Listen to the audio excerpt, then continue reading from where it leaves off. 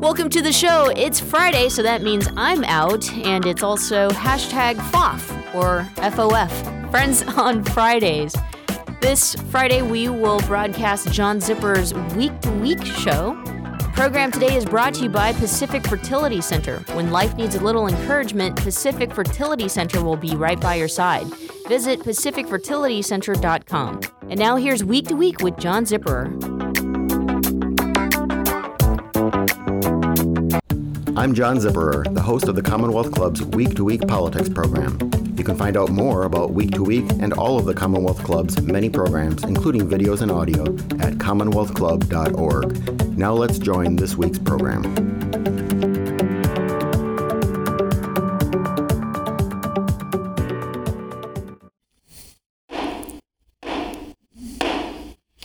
Good evening and welcome to today's meeting of the Commonwealth Club of California, the place where you're in the know. Find the Commonwealth Club on the internet at commonwealthclub.org or download the club's iPhone and Android app for program and schedule information and podcasts of past programs. I'm Kirk Hansen, Executive Director of the Markkula Center for Applied Ethics at Santa Clara University, a member of the Silicon Valley Advisory Board of the club, and your moderator for today's program. Today, we're going to take an inside look at the way political campaigns really work, and in turn, the American political system. Campaigns, of course, are still seem to be all about the money. And Donald Trump's personal funds aside, most of that money needs to be raised from various interests. The New York Times recently reported that to date, 158 families have contributed $176 million to the Republican and Democratic presidential campaigns. At least $250,000 per family. What monetary rules actually govern campaigns, and how often are they broken? What role might campaign finance laws play in the 2016 campaign and beyond? In the big picture view, what is the thinking that governs political campaigns, and how does that impact the messages we receive and the candidates who ultimately emerge on top? Today, you'll meet the government official who oversees the financing of federal elections, along with two longtime strategists from opposite sides of the aisle. They will share insights on the way political campaigns are actually run, and we'll ask whether it's possible to be both ethical and victorious. It's now my pleasure to introduce our panelists. Ann Revel is the chair of the Federal Election Commission, having been nominated by President Obama and unanimously confirmed by the U.S. Senate. She previously served as vice chair and commissioner starting in 2013. Prior to her federal service, Ms. Revel was chair of the California Fair Political Practices Commission, where she oversaw the regulation of campaign finance, ethics, and conflicts of interest related to office holders and public employees in California. Before that, Ms. Revel was Deputy Assistant Attorney General for Torts and Consumer Litigation in the United States Department of Justice. Ace Smith is a 30-year veteran of state and national politics and has directed winning campaigns from district attorney to president.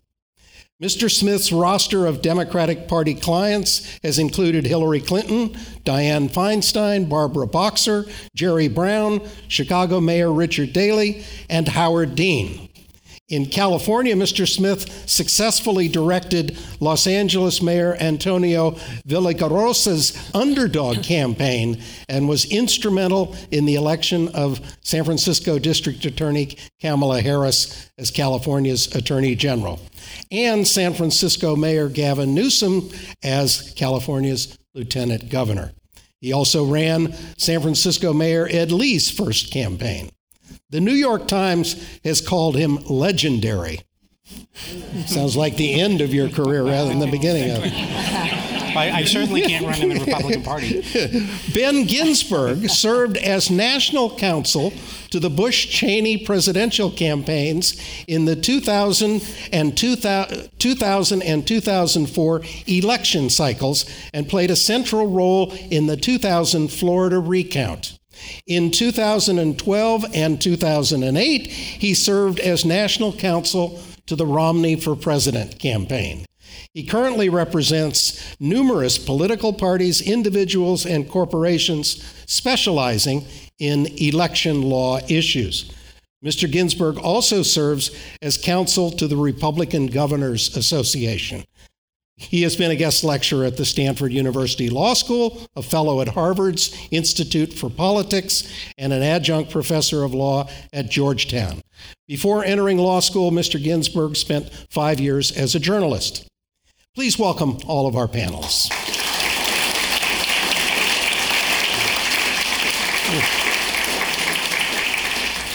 I will ask our panelists questions for the first 20 or 25 minutes, and then integrate your questions into the discussion, asking the questions that you write on cards. So let me start by giving the audience more of a sense of who you are and what you do. Ms. Ravel, what powers does the Federal Election Commission actually have?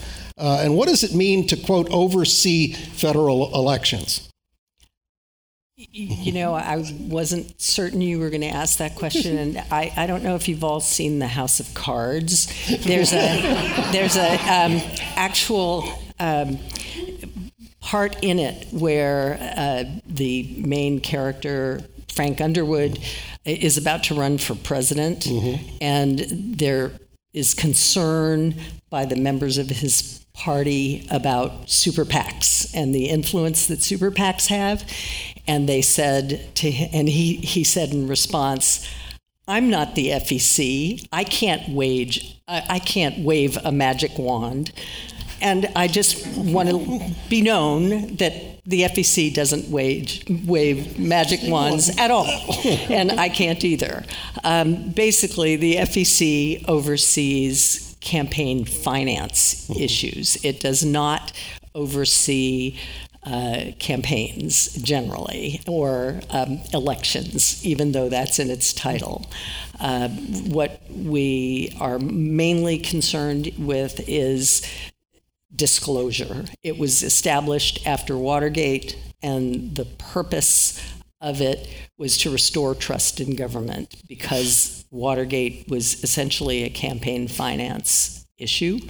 And there was a lot of sense of distrust in the public. And it was necessary to have an agency that could both require disclosure and also enforce, because there previously to that had not been any enforcement mechanism.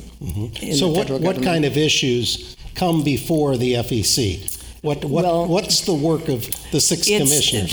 There's a variety. I mean, we can either give opinions to people who come before us to ask us about our regulations and the applicability of them and the law to something that they would like to do. For example, we were asked to look at whether or not Bitcoin could be used in campaigns.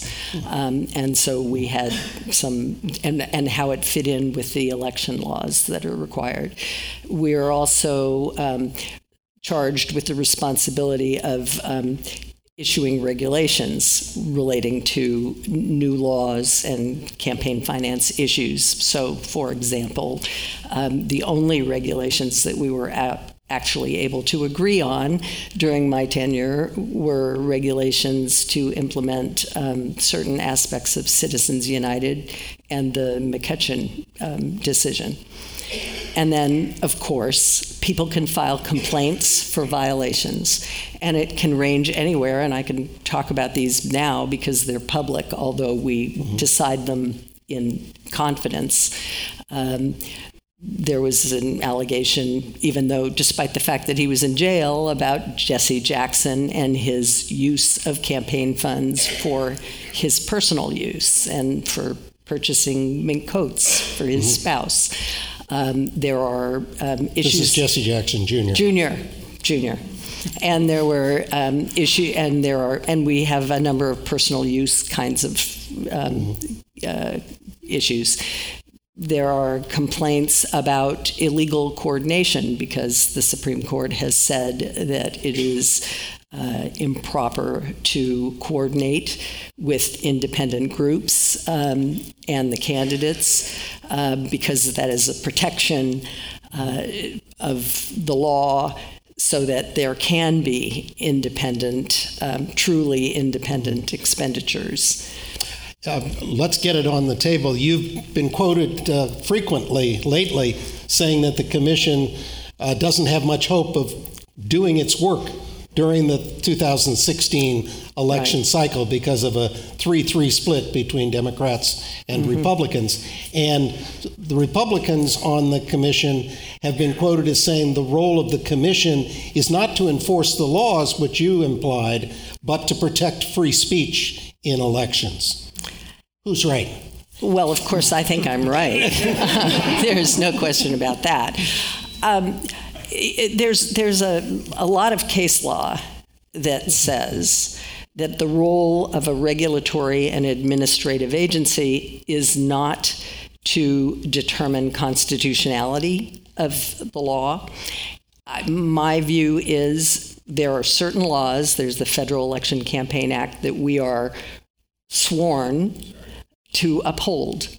And so that includes deciding that certain campaigns, certain committees are required to disclose who their donors are, so that there is no dark money in our elections. Those are things that I think we're required to do. So my view of this is that there's a statement that free speech needs to be upheld. We certainly agree that the First Amendment needs to be respected insofar as the Supreme Court, which is the arbiter of those issues, or other courts, has so mandated in cases that are similar. We're going to get to you, Ben, so the Republicans needn't be worried. We did put you on the right end from this perspective, but left for them. Ace, you're a Democratic campaign manager.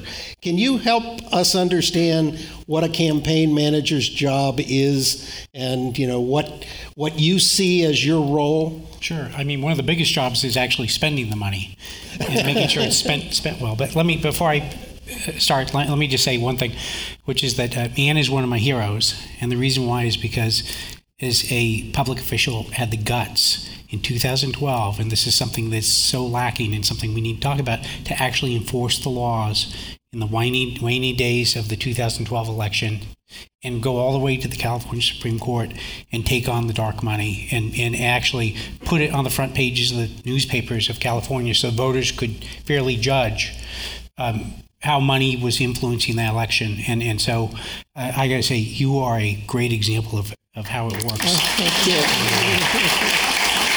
Thank you very much. What do you do as a campaign manager? Well, you spend money. Was that a diversion? Was that a debate trick? I would, yeah. The trick to running campaigns, and I actually think money is actually a little overestimated in the sense that there's not a direct correlation to spending money and winning campaigns. Campaigns that win need to have a certain amount of money. Now, what's tricky about California is that it's such a big state that you have to have a huge amount of money just to basically get known. So it's always a huge hurdle. And I think one of the real questions to ask in this context is what are the real purposes of these regulations, and what are the real effects on campaigns? And I was kind of curious earlier before I came here, and I pulled out the the actual ballot book from 1974 when Secretary of State Jerry Brown passed Proposition 9. And one of the early political reform acts in the country. And what's fascinating is when you read through it, you read through the findings and declarations and all the public ills that this is supposed to cure, every one of them. Too much money, too much influence, not enough reporting, too many wealthy people, not enough good people running for office. They're all true today, 40-some years later, and the real question to ask is, what has been the effect of these laws on all those very high-minded things that are things that we should strive for, and are there other ways to actually do that? We'll be back with more here on Friends on Fridays with John Zipperer of Commonwealth Club right after this.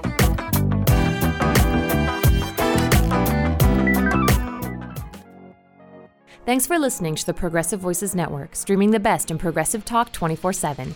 Keep the progressive conversation going on by joining our community. Each week, we send out an email that covers important things taking place in the Progressive Voices Network and throughout the progressive world.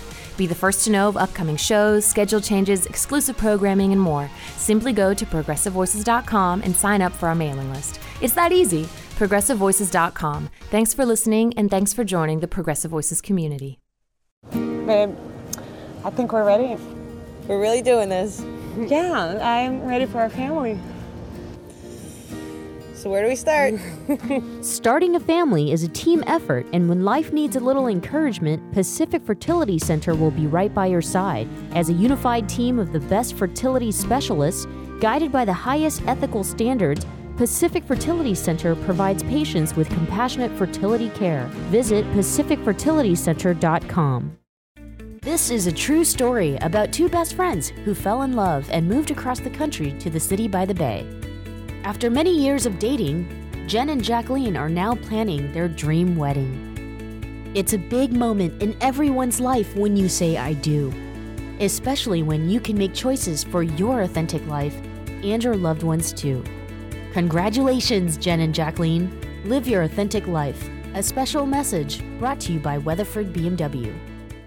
Thanks for listening to the Progressive Voices Network, streaming the best in progressive talk 24/7. Keep the progressive conversation going on Facebook. Like us at facebook.com/Progressive Voices. On the Progressive Voices Facebook page, we update the stories that our hosts like Tom Hartman, Stephanie Miller, Bill Press, and Leslie Marshall will be talking about during their shows. And we share great news, commentaries, opinion pieces, and videos from all over the progressive world. Always progressive, always on. Be part of the progressive conversation. Like us at facebook.com/Progressive Voices.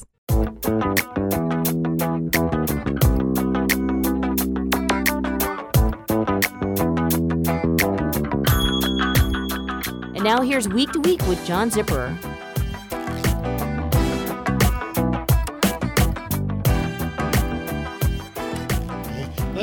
We're going to come back to talk more about that. But Ben, can you tell us, you've been sort of at the center of much of presidential politics for the last 16 years. Can you tell us what a counsel to a campaign really does and what your role was there? Sure. Well, first of all, thanks very much for having me. It's great to be back amongst the Republican base, which I always enjoy.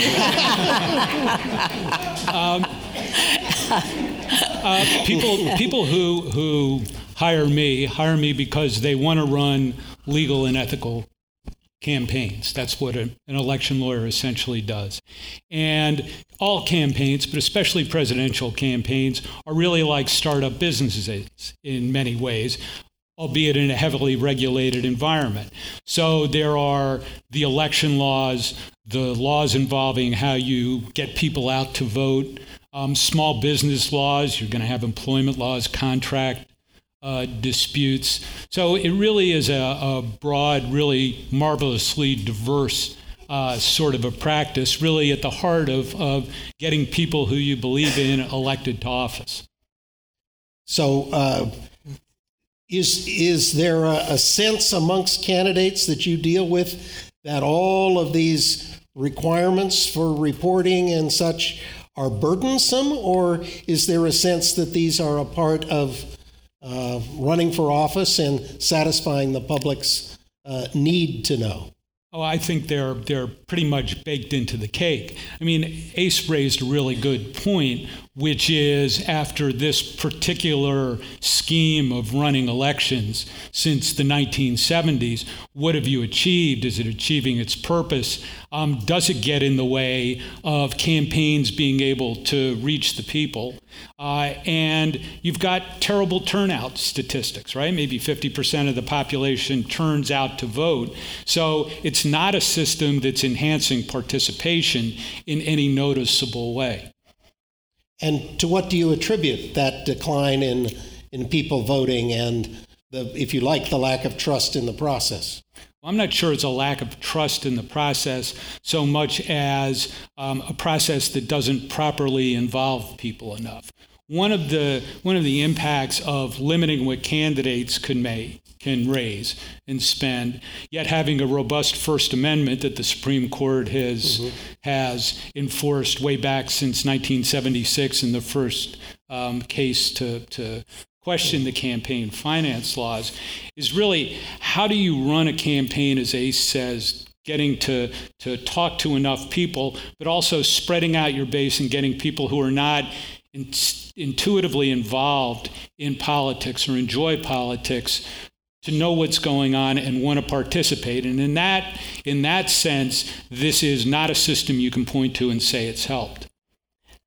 Let's come back to a fundamental question that we're so far avoiding, which is, what is a good campaign? What is an ethical campaign?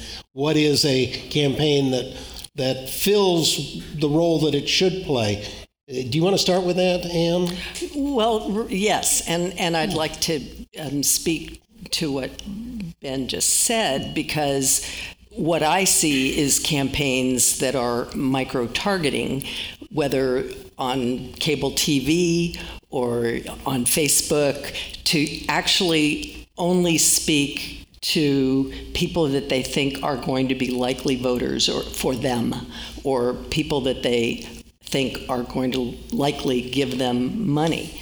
And so the campaigns themselves have limited the numbers of people and that they're reaching out to. They have not tried to expand the group of potentially disaffected voters. And I personally believe that the disaffection of the voters doesn't relate to the campaign finance laws, although we might agree that some of the laws don't enhance any trust. It's, there's certainly a lot in Jerry Brown's Prop 9 that it makes no sense, as far as I'm concerned, in that regard. Secretary of State. At the time, Secretary of State. Yeah. But nonetheless, the idea of having disclosure, having people be informed about who's behind campaigns, and the concern about the great deal of money that's being spent in super PACs when it's only a small slice of the population that is giving that money, and the rest of the people. I mean, in the 2014 election, there were 11% fewer individuals who contributed to campaigns, and there was a whole lot more money spent. So it was, as the front page of the New York Times said yesterday, it's a very small group of extremely wealthy people who are now participating in campaigns. But there doesn't seem to be an incentive. There doesn't seem to be a view, and I think it's an ethical question in some ways, that if you are looking at the long view and you're going to be a legislator or even an executive, wouldn't you want to include the majority of the American people and what their interests are? Because this is a representative democracy, wouldn't you want to speak to them? So a good campaign, from your perspective, in part, is one that attracts a wide range of funders as well as people paying attention to the messages. Yes, because I think funders actually, once they give, even if it's a small amount, they become more connected to the issues and to the candidates. So how, would you all agree, Ben or Ace, and how do you achieve if you like, more participation via contributions than we have today, with the focus on whether it's 150 or 200 families. I think the question is more fundamental than money. I think it's having interesting elections with interesting candidates talking about interesting things. And actually, the best piece I've read on the presidential race was written by the television critic of the New York Times on Saturday, where he, as much as we may not love Donald Trump here in San Francisco, he actually understands how the audience is and how to connect with folks in the world we live in admittedly a chunk of the pie. But the critic compared the other campaigns to running the equivalent of Ed Sullivan shows. And I think there's a lot of evils and ills in politics, and I think a lot of them go back to other things besides money. For instance, the overuse of polling, the use, the belief that you're just going to figure out what people want to hear and just say it, and instead of actually taking stands and being controversial. So I think it's more fundamental than money. Do you think candidates show that tendency more frequently now of finding out what people want to hear? No question about it, and it's something that I think will go the way of the dinosaurs, but eventually. But it's going to take. It always takes systems a long time to correct the change, and I think we're probably at the front end of that. Do you agree with that, Ben? That candidates are, speaking to their polling rather than speaking to their beliefs? I actually think it's hard to generalize that. I think there is too much of that. I think, if anything, the Trump, Carson, Bernie Sanders for the Democrats function, there are people who really are not listening to their polls, and at least for now are having the most success. I think a good campaign is a campaign that the candidate knows what he or she stands for, articulates a message to do that, goes out and looks for people who will support those principled beliefs. I think, if anything, campaigns do not rely on micro-targeting. What a good campaign will do is to talk about the broad issues and the broad philosophies of the client and use micro-targeting as a tool underneath that. The most successful micro-targeting is, and that's sort of drilling down into people's characteristics, but the most successful micro-targeting are people who are campaigns that find voters who basically agree with the candidate but haven't participated. Expanding the electorate is the most prized gift that a campaign manager can ever give a candidate, and that's by philosophy and message that excites people who don't normally get excited. Mm-hmm. We got to face the money question head on and what its effect is on these developments lately. Let's take super PACs first. Does the fact that super PACs are so much a part of the equation today, even to the standpoint where in reporting how much money candidates have raised, the press has been tallying the campaign raised and the independent committees, the super PACs, what they're raising. And that, of course, as Ann indicated, has been the province more often of these very large givers. Is that getting in the way of the broader participation that you think is important? I think what you described and what the system is today is a system that is dysfunctional and upside down. The core of today's campaign finance system is to limit what candidates and political parties can raise. Truth of the matter is that super PACs, according to the Supreme Court, and I believe it's good First Amendment law, have a right to say what they want to say. When you limit the amount of money that candidates can raise, in effect, you're enhancing the value of what a super PAC brings. And if you really want candidates to control the messages of your campaign, seems to me to be the sort of institutional design we'd all want, the campaigns control the message in the debate and not super PACs, then you don't limit candidates. And that makes super PACs sort of less essential to the process. They have less space in which to operate. So does that imply that your policy prescription at this point is to take the caps off the individual campaigns as well as the super Yeah, PACs? I mean, I think you would have a much better, well, you can't put limits on super PACs. We've already established that under the Supreme Court. So what I would do is increase tremendously what candidates can raise themselves, what the political parties can raise and spend on behalf of their candidates, so that it is the candidates who control the message and the way a campaign is taking place now. But I wouldn't limit super PACs. I don't think that's acceptable First Amendment doctrine.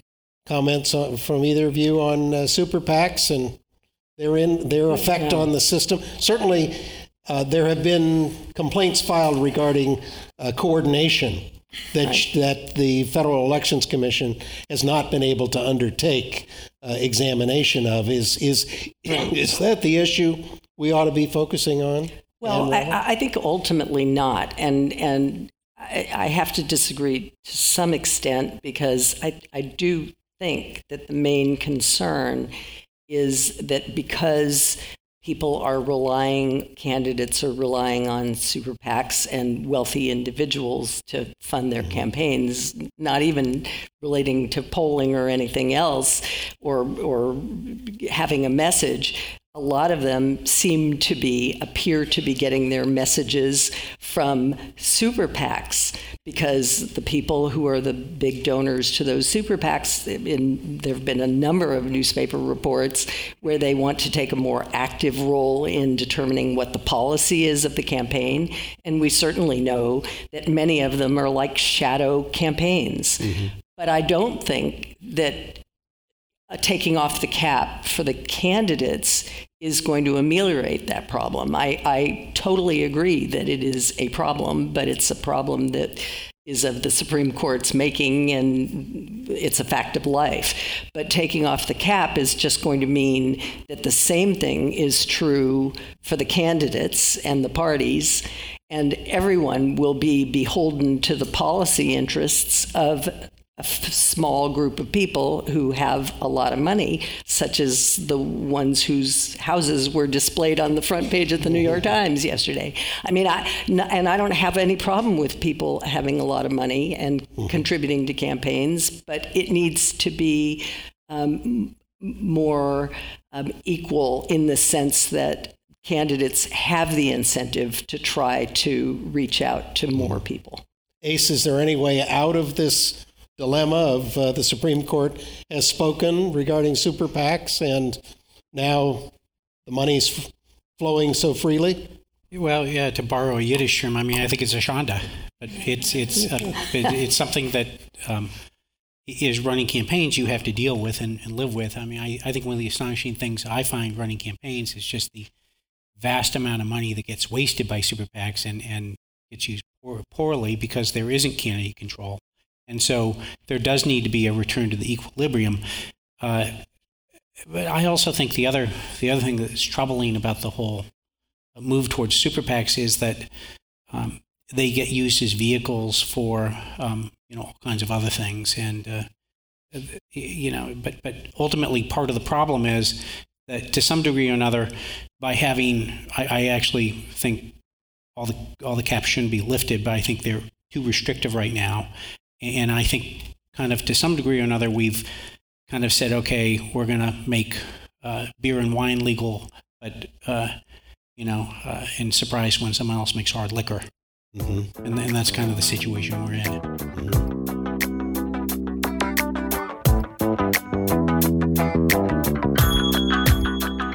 We'll be back with more here on Friends on Fridays with John Zipperer of Commonwealth Club right after this.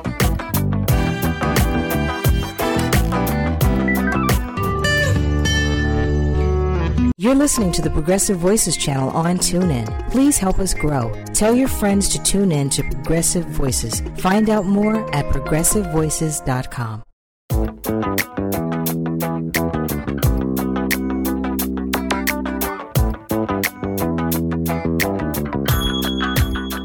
And now here's Week to Week with John Zipperer.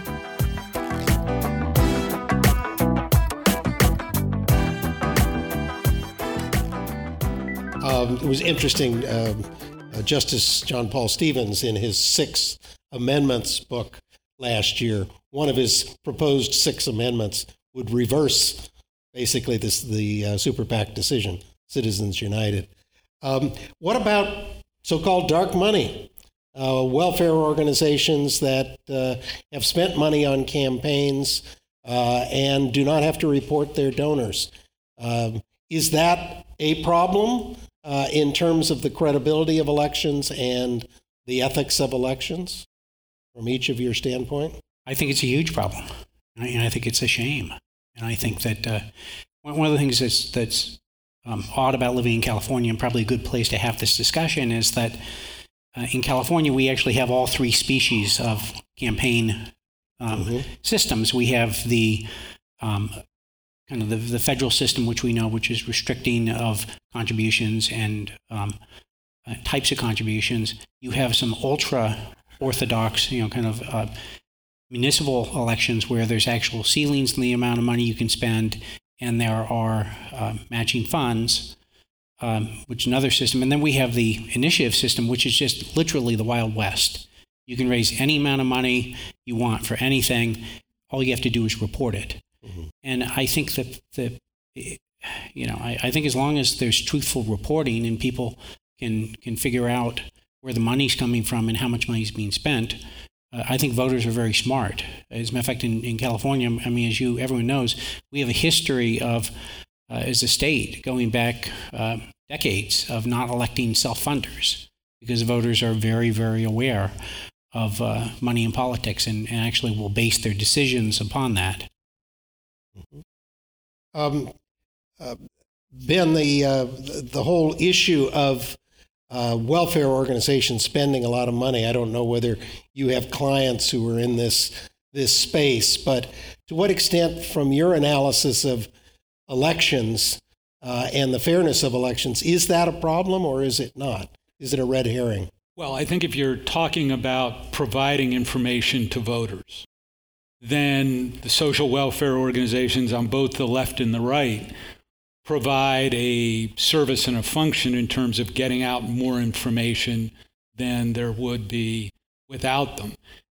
Again, I think it goes back to the system of limiting candidates, that if you allow candidates to have sufficient funds to air all their messages, then there just simply becomes less of a need for social welfare organizations to do what they're doing or super PACs to do what they're doing. So the kind of system we've had in place since the early 1970s has really created the problem of both dark money, soft money, social welfare organizations, whatever terms you want to use for them, and super PACs. Let me just at this point, for the benefit of the radio audience, say that you're listening to the Commonwealth Club of California program. We're discussing the intersection of political campaigns, money, and ethics, and ultimately the future of politics in the United States. Our panelists are Ann Ravel, chair of the Federal Election Commission, Ace Smith, veteran Democratic campaign strategist whose clients have included Hillary Clinton, Dianne Feinstein, and Jerry Brown, and Ben Ginsberg, a veteran Republican campaign strategist who was national counsel to Mitt Romney's campaign in 2008 and the Bush-Cheney campaigns of 2000 and 2004. I'm Professor Kirk Hansen of the Markkula Center for Applied Ethics at Santa Clara University and the program moderator. You will also find video of the Commonwealth Club programs online at the club's YouTube channel. We're going to go in a moment to the questions. Lots of good questions that you have already submitted, but there are at least two other areas which people who debate the ethics of campaigns have raised, not just the money issues that you all have raised here, but they're the issues of redistricting and gerrymandering and the manipulation that has occasionally gone on there for one party or the other, and the politics of voter access, be it the number of hours a poll is open, or here in California now, you're automatically registered the moment you apply for a driver's license. as of yesterday when Governor Brown signed that provision. Are those important dimensions in your estimations to fair election campaigns? Ann? It's not, I understand. It's not within my purview, at least not with regard to redistricting, so yes. I think I'll pass on that one. But the issue of voter access, I think, is important. But to follow up on something that Ace said, which I think is true, the real issue in California anyway, this isn't true nationwide because obviously we know that there are states that are trying to prohibit people from being able to vote, and that is seriously problematic. But I think in California, for the most part, the issue that is more important is trying to get the message out to those people who are not now voting in a seriously low numbers that they're voting, particularly in California, but all over the country. I think it's the lowest number of people voting since World War II. And somehow we need to, and the candidates need to, talk to the public about things that are important to them and figure out ways to reach individuals to get them to understand how important it is to participate in our political system. Talk to people online, be able to send emails is a much less expensive way to raise small dollars. So there are more and more campaigns, I think even on the congressional and Senate level, where candidates have struck a positive chord and gotten a ton of small donations in. Bad news is that the messaging required to get those small donations tends to be polarizing messaging. And so you're going to get more people involved with small dollar donations, but the rhetoric needed to bring in those small dollar donors has tended to be more heated. It's also hugely expensive once you get past the presidential level to create a broad. So I think the lists are getting better and better, so that there may be some economies of scale, and I think it's still cheaper than sending mail, isn't it? It is, but it's still it's a tremendous investment. Yeah. It really is. We do have a number of questions about the effect of technology. So. And that's what I wanted to raise, Please. Actually, because I think that technology may be a solution to the money in politics issue just entirely, because there's a number of tech companies now. They're sort of democracy technology companies, and they're trying new mechanisms of bringing in support for candidates, whether it be presidential or local, that doesn't involve contributions, that actually involves kind of commitments to candidates, and hopefully getting sufficient commitments so that it totally upends the campaign finance requirements at all, which is possibly the future. So are you optimistic about that future? Yes, I am optimistic about it. I think it's really good to try to get, and I think you're right that small donors now tend to be more polarized because of the ways that the mechanisms that are being used to go after the small donors. But I still go back to believing that a lot of attempt is not made to go after the disaffected, the ones who haven't made up their minds, and perhaps the ones who need to be encouraged to vote. It's often said that we're guilty in Silicon Valley and the Bay Area of feeling that we're going to be saved by technology on absolutely everything. I can now add politics to that list. Good. In the interim, while we're waiting to be saved by technology, there are several questions here about what structural reforms ought to be undertaken in the short run. And Ann, do you have particular reforms for the FEC that you believe should be considered and that you would support? I personally believe that the problem at the FEC, and a lot of people have said, well, it's because there are 6 members, not more than 3 of them may be of one political party, and it requires 4 votes to do anything. And as a result, it often deadlocks. But I don't have a problem with that structure at all. I can understand very well why Congress decided that it should be that way, so that one party could not be used to go after another candidate of another party for reasons that are improper. But I think the problem is with the way that the commissioners are selected. While they're all presidential appointees, they're essentially, for the most part, selected by the majority or minority leader of the Senate. And it would be so much better, I believe, if they were selected by some, advisory group that would make recommendations to the president of people who it would be difficult for the Senate not to confirm. Would the two of you support that kind of a reform, or do you have your own favorite reforms for the FEC? I don't have reforms for the FEC, but I would say that if you change the structure of certain aspects of elections, you actually profoundly impact the spending and all those aspects. And 2 examples I would give: if you move all the municipal and statewide elections to presidential election years, I actually think you would have built in a broader, larger audience that you're not going to have to get out to vote, because they're going to get out to vote anyway, and thus saves you from spending huge amounts of resources to get people out to vote. And that's just historically the way it's going.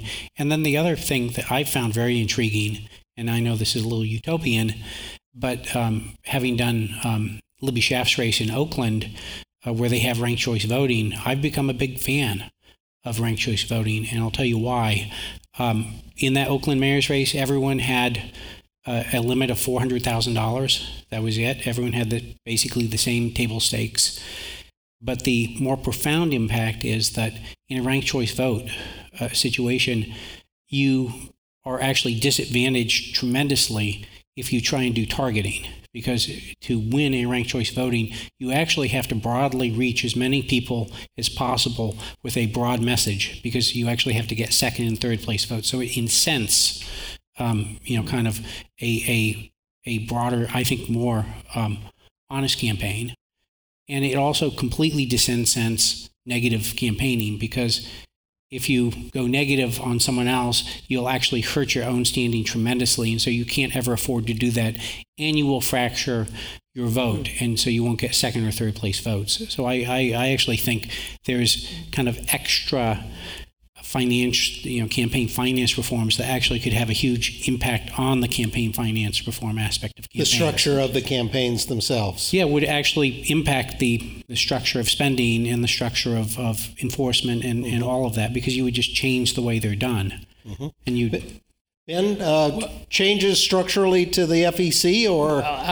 I sort of come at this from a fundamentally different direction, which is this is core protected First Amendment speech that we're talking about. This is political speech to be protected by the First Amendment. And I think a lot of the problems that we're talking about have been attempts to overregulate that core First Amendment speech, so that many of the rules and regulations lead to these sort of odd results.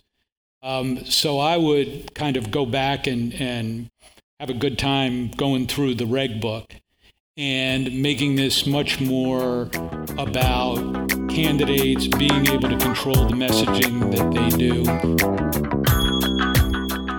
We'll be back with more here on Friends on Fridays with John Zipperer of Commonwealth Club right after this.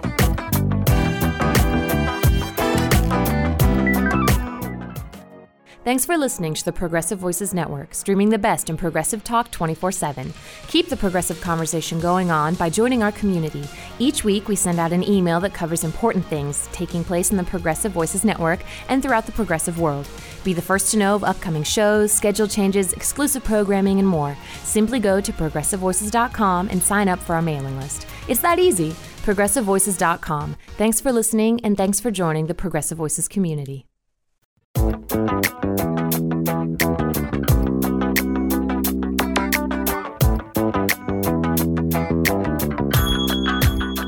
And now here's Week to Week with John Zipperer.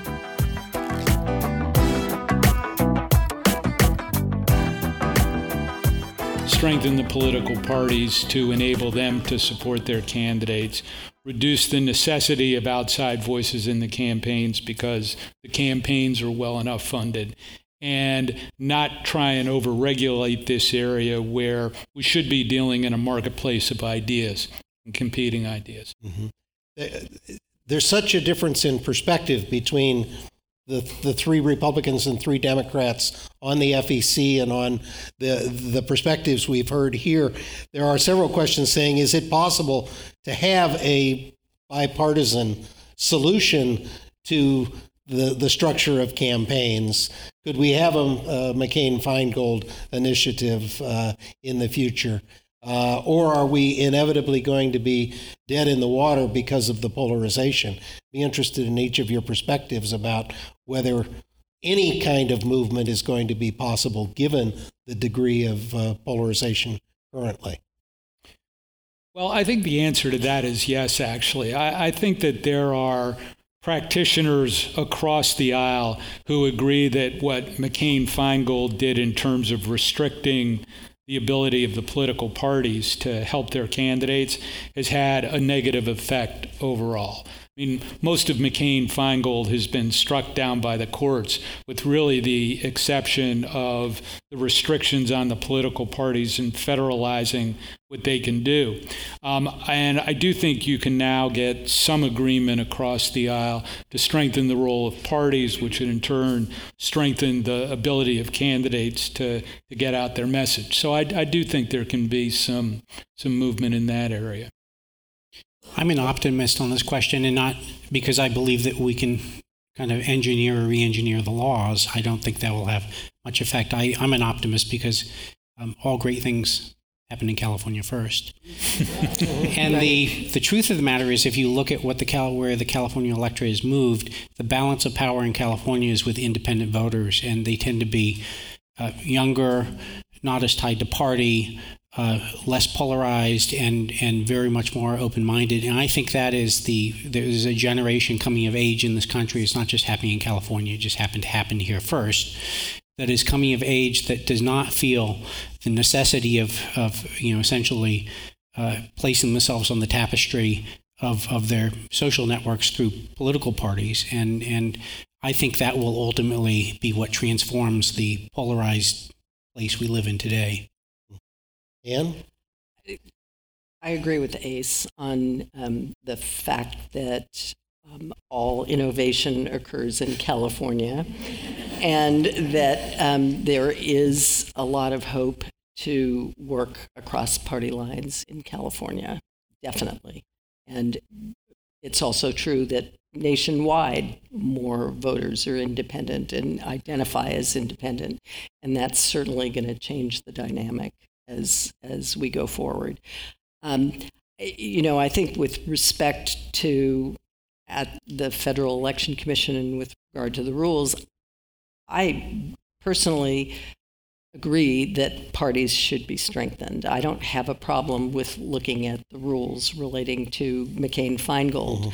But the question more for me is there a willingness on the part of the Republicans to also look at the importance of regulation in this arena, because no question there's free speech implications, but also the American public deserves integrity in their elections.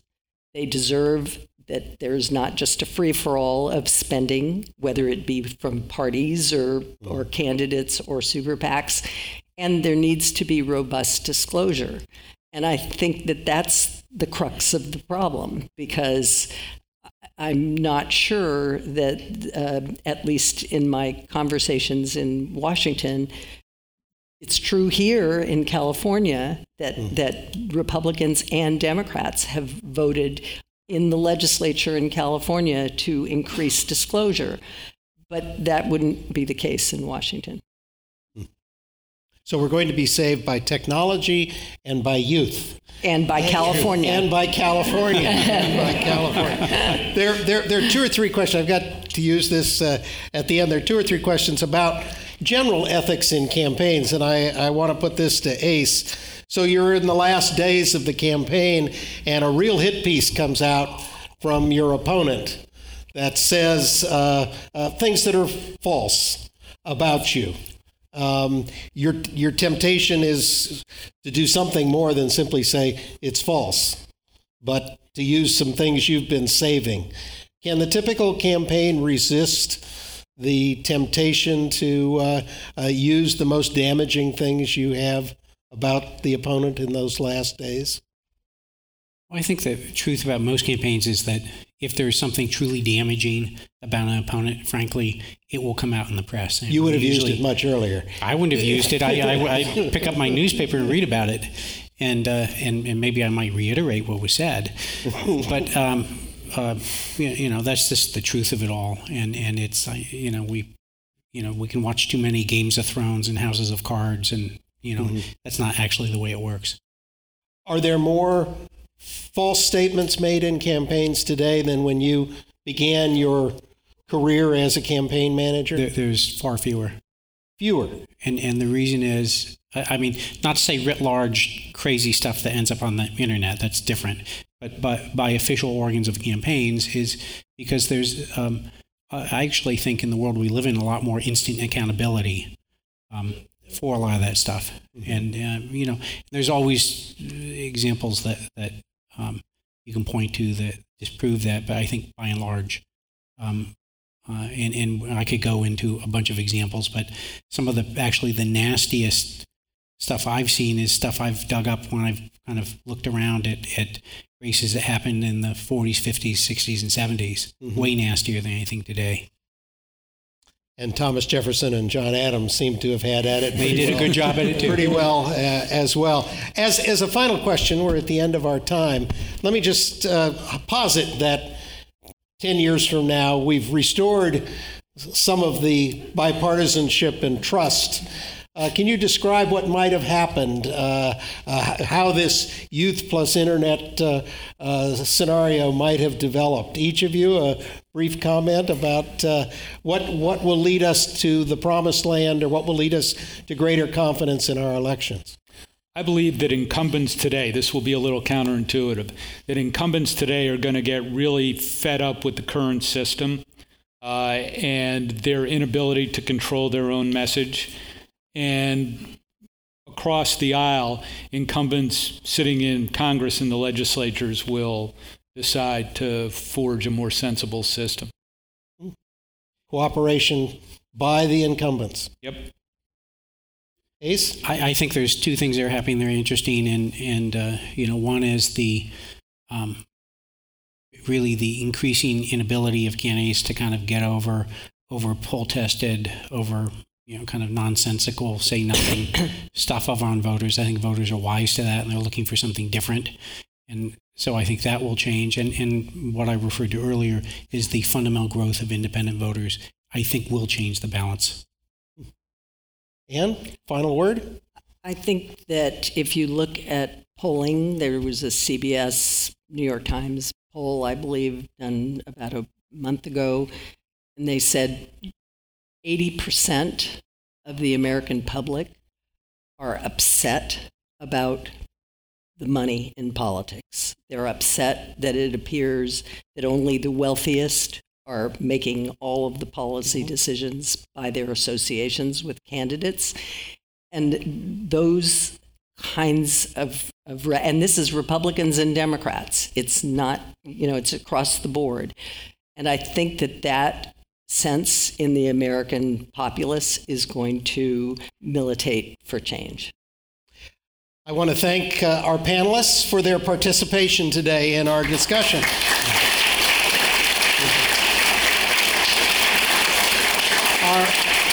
Our panelists Our panelists have been Ann Ravel, the chair of the Federal Election Commission, and veteran campaign strategists Ace Smith and Ben Ginsberg. We also want to thank our audiences here at the Commonwealth Club on radio, television, and on the internet. I'm Professor Kirk Hansen of Santa Clara University's Markkula Center for Applied Ethics. And now this meeting of the Commonwealth Club of California, where the place where you're in the know, is adjourned.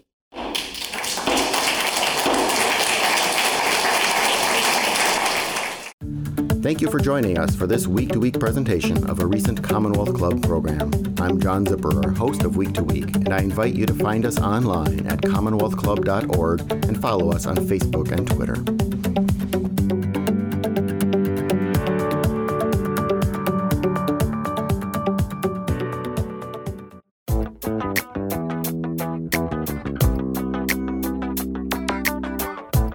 Thanks for listening. You can catch the Michelle Meow Show Monday through Friday, 4 o'clock Pacific Standard Time on the Progressive Voices Network.